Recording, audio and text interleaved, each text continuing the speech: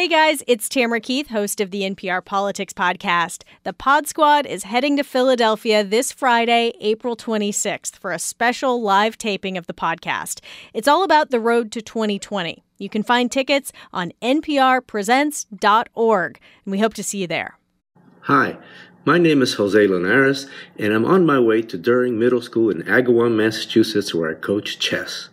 This podcast was recorded at 3:35 p.m. on Tuesday, the 23rd of April. Things may have changed by the time you make your next move. Okay, check out the show. Oh, I see what he did there. Oh my gosh, the puns. I like that. The puns, the chess puns. Hey there, it's the NPR Politics Podcast. I'm Tamara Keith. I cover the White House. I'm Domenico Montanaro, political editor. And I'm Hansi Luong, national correspondent. And Hansi, welcome back to the pod. It's been a long time. Thank you, Tam. And you are back to talk about the same thing that we talked to you about before, which is the U.S. Census. Today, the Supreme Court heard oral arguments in a case that involves the census. But before we get into exactly what the arguments were about, let's go back to the very beginning. What is the census, Hansi? It's a head count. It's a head count of every person living in the country. And it's done every 10 years, and it goes literally back to the founding of our country because this is in the Constitution. Article 1, Section 2 calls for, here we go, wonky term, actual enumeration. That's the census we're talking about. And that's an important word, enumeration, because it's about the whole, says, quote, the whole number of persons in each state. This is not just about citizens in the country. They want to get all of the people in the country, how many of them actually are there. So, like, every 10 years, you get a form or someone comes to your house and they want you to answer a bunch of questions, right? What is sort of the standard census question? The most important question is how many people are living in a household. And then it goes, wants to know the age, the birth date, the race, and ethnicity, specifically, is someone of Hispanic or Latino origin. Those are really important questions. Per the Constitution, this census data is used to determine how many congressional seats each state gets based on its population from the census. And that also determines how many electoral college votes each state gets. And this information is also used to guide an estimated almost $900 billion a year in federal funding for schools, for roads, for other public services in local communities around the country. So this brings us to the case that was before the court today. The Trump administration in this coming census wants to ask every household whether the people living there are citizens of the United States. And this is not a question that has been asked in the basic census in a long time, but the Trump administration wants to bring it back, and there's this big court fight about it. Yeah, it hasn't been on the census since 1950, as I understand it, right? Census history is very complicated, trust me. After 1950, beginning in 1970, the Census Bureau did ask about citizenship status of a sample of households, not every household like it does for the census. And so it was known as the long form question that only some households got around the country. And now that question is on a sample survey known as the American Community Survey. Okay, so the Trump administration wants that question on the 2020 census. Hansi, why is that, and why is this so controversial? Well, the Trump administration says it wants it to use those responses to better enforce part of the Voting Rights Act. And the Voting Rights Act, Section 2 of it, has been enforced using citizenship data. Ever since it's been enacted, the government has used citizenship data from that long form, that sample of census participants, and now the American Community Survey. But the Trump administration says that's not adequate. They want it from every household from the 2020 census. And that is a major concern for the Census Bureau, for statisticians. A citizenship question has long been known to be a very sensitive question, and especially now in this current political climate of increased immigration enforcement, growing anti-immigrant rhetoric, there is a lot of concern, and there is also research from the Census Bureau that if you were to ask this question on the 2020 census, you're likely going to discourage a lot of households with non-citizens, and those households do include some citizens. So experts within the government say something like 6.5 million fewer people could actually wind up answering this question, which would mean a severe severe undercount of the number of people in the country. So part of what's controversial here, though, Tam, is the politics. I mean, where this started and how the question actually got onto the census, given the president's hard line on immigration and the people around him. It started with some of those folks within the White House, right, Hansi? Right. We know that Commerce Secretary Wilbur Ross was in touch with former Chief White House strategist Steve Bannon, who connected Ross with Chris Kobach, former Kansas Secretary of State and former vice chair of President Trump's now defunct Voter Fraud Commission. And Chris Kobach suggested to Wilbur Ross to ask a citizenship question because he wrote in an email to Ross that he was concerned about a problem, he called it, that it's a problem, Kobach believes, that undocumented immigrants are included in the apportionment count in the census numbers used to determine how many congressional seats each state gets. Right, and a lot of that came out in depositions from in the lower courts? These actually came out through emails and memos that the Trump administration was required to release as part of these lawsuits.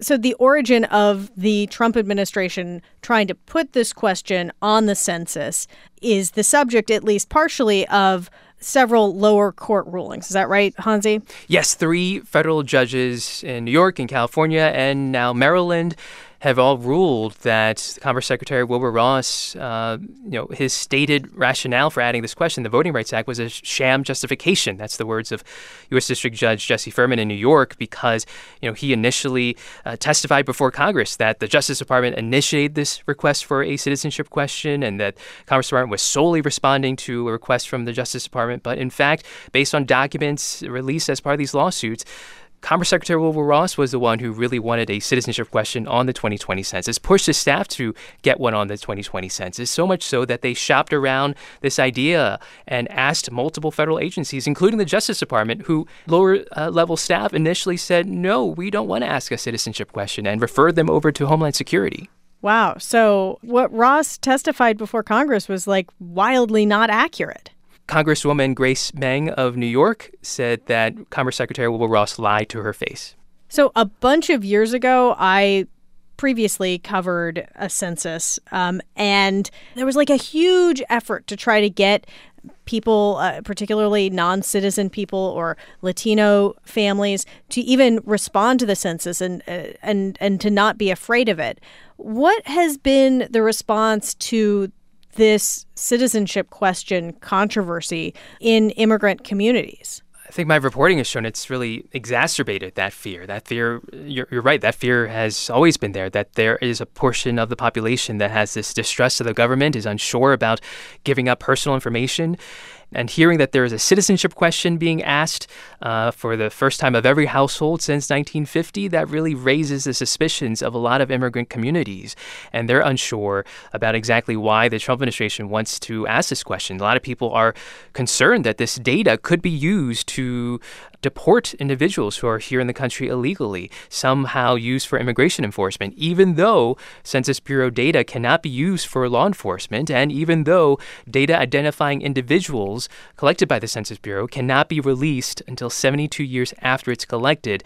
These are federal laws protecting the confidentiality of census data that a lot of the public either they don't know about or they don't trust this administration will uphold. All right, we are going to take a quick break. And when we come back, we're going to talk about those arguments before the Supreme Court today. Support for this podcast and the following message come from the Walton Family Foundation, where opportunity takes root. More information is available at waltonfamilyfoundation.org. We're back with a new season of Rough Translation. Yeah. And this time, we are following people who break the rules. Lying is part of the business. In my opinion, the best revenge against ISIS is to be humane. Am I supposed to punch her? Yeah. New episodes every other Wednesday. Subscribe. And we're back. And Hansi, you were at the Supreme Court today hearing those arguments. Was this your first time covering the court? It was. Thank you, Nina Totenberg.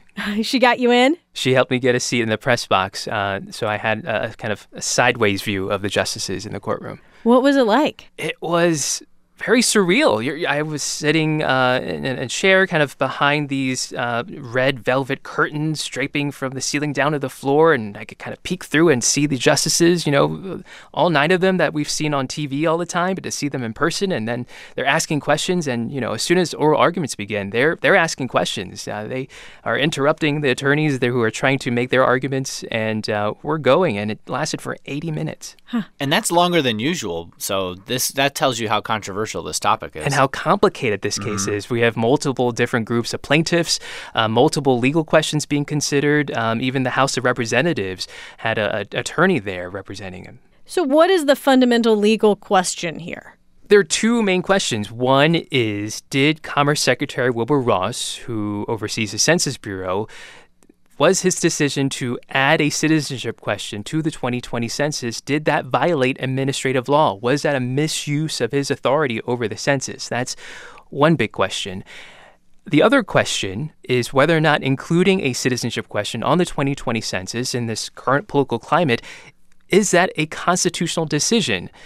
The plaintiffs are arguing that asking about citizenship right now really harms the government's ability to meet a constitutional mandate to count every person living in the country, given what the Census Bureau research is showing, that it's likely to discourage households with non-citizens and likely to risk the accuracy of the 2020 census count. And what is the argument that the Trump administration was making before the Supreme Court? The Trump administration is, again, arguing that this question, they want it on the 2020 census so it can better enforce part of the Voting Rights Act, and that adding this question was an appropriate use of the discretion that Commerce Secretary Wilbur Ross has over the census, that he is the decider over questions to be added if he feels that it is fit, and that he considered research from the Census Bureau, and he consulted with various officials about what would be the best way to collect better citizenship data, and that he ultimately decided that asking a citizenship question would be the way that he wanted to do it. And the administration is arguing that he was in his full authority in order to do that. So are they saying, it doesn't really matter what the origin is, whether it was the Justice Department or whether it was, Steve Bannon and Chris Kobach, that Wilbur Ross, the Commerce Secretary, can do whatever he wants? Yeah, that's basically what they're saying. Despite the controversy, you had these other courts, the lower courts, who seemed to buy that argument and say, look, administratively, this went against everything that you're supposed to do. But that's not at all how the conservatives on the court appeared to see it today. It looks pretty clear, we're burying the lead a little bit here, but it looks pretty clear that they're going to uphold this by a 5-4 conservative to liberal ideological split. That's what everybody who has covered the court took away from it today. And the 2 things that really the justices seem to be hanging their hats on, the conservative justices, was number 1, why not? Why not ask a question about citizenship? You had Brett Kavanaugh today, in fact, say, look, other countries ask citizenship questions. Why shouldn't we? The second part of this, and I think this is a real key part of the court ideologically, is they don't want to undercut Ross's authority. They really believe in an expansive view of executive power and of administrative power, and the executive branch, they feel like this is their call, this is what they decided to do, and so what? And it is a 5-4 conservative justice court now. It is. And, it's the most conservative it's been in 75 years or so, as Nina Totenberg will say. There are going to be a lot of these kinds of decisions where you see a lot of these kinds of big societal changes that happen generationally that, is interesting because a lot of Democrats really don't vote on the Supreme Court. Republicans have taken them a generation or so to get to this point, but they really organized around how to sort of vote on the Supreme Court, and it's a real key salient issue for them, and this is the fruit of that. And we should say that it is not necessarily the safest thing in the world to predict what the Supreme Court will do based on oral arguments, but that it definitely seemed like they are headed in the direction potentially of allowing there to be a citizenship question on the 2020 census. Hansi, there are a bunch of deadlines. I know that it's not 2020 yet, but the census is coming, right? What comes next? It is coming, and there is a major deadline coming up. By July 1st is when the Census Bureau says it has to start printing the paper forms for the 2020 census. There's 1.5 billion pieces of paper that need to be printed, including the forms, the letters, the postcards. Wow. They're heading to everyone's mailboxes, and that has to start this summer in order to get that done in time as it's currently budgeted. So the Census Bureau says it needs to know by the end of June which version of the 2020 census form to start printing, one with a citizenship question or one without. They have two versions ready to go, and they're waiting to tell the printer which one to use. And that's going to be a major deadline. This is going to be a census that everyone can participate online and also dial by phone, but paper is going to be super, super important for the 2020 census, especially for folks who do not have reliable internet access, and also in case of any major IT issues. If there's any major technical breakdowns, paper will be the backup in order to make sure there's a 2020 census. And of course, 2020 census also has the numbers in it for 2020 in election year. So this is going to wind up being an issue into next year, certainly on the campaign trail, with now you've got probably going to be about 20 Democrats running. 20 Democrats running in 2020, possibly talking about the 2020 census. That is a wrap for today. We will be back as soon as there's political news that you need to know about. To keep up with up-to-the-minute news, follow us on Facebook, Twitter, and Instagram. Just search for NPR Politics. I'm Tamara Keith. I cover the White House. I'm Domenico Montanaro, political editor. And I'm Hansi Lawang, national correspondent. And thank you for listening to the NPR Politics Podcast.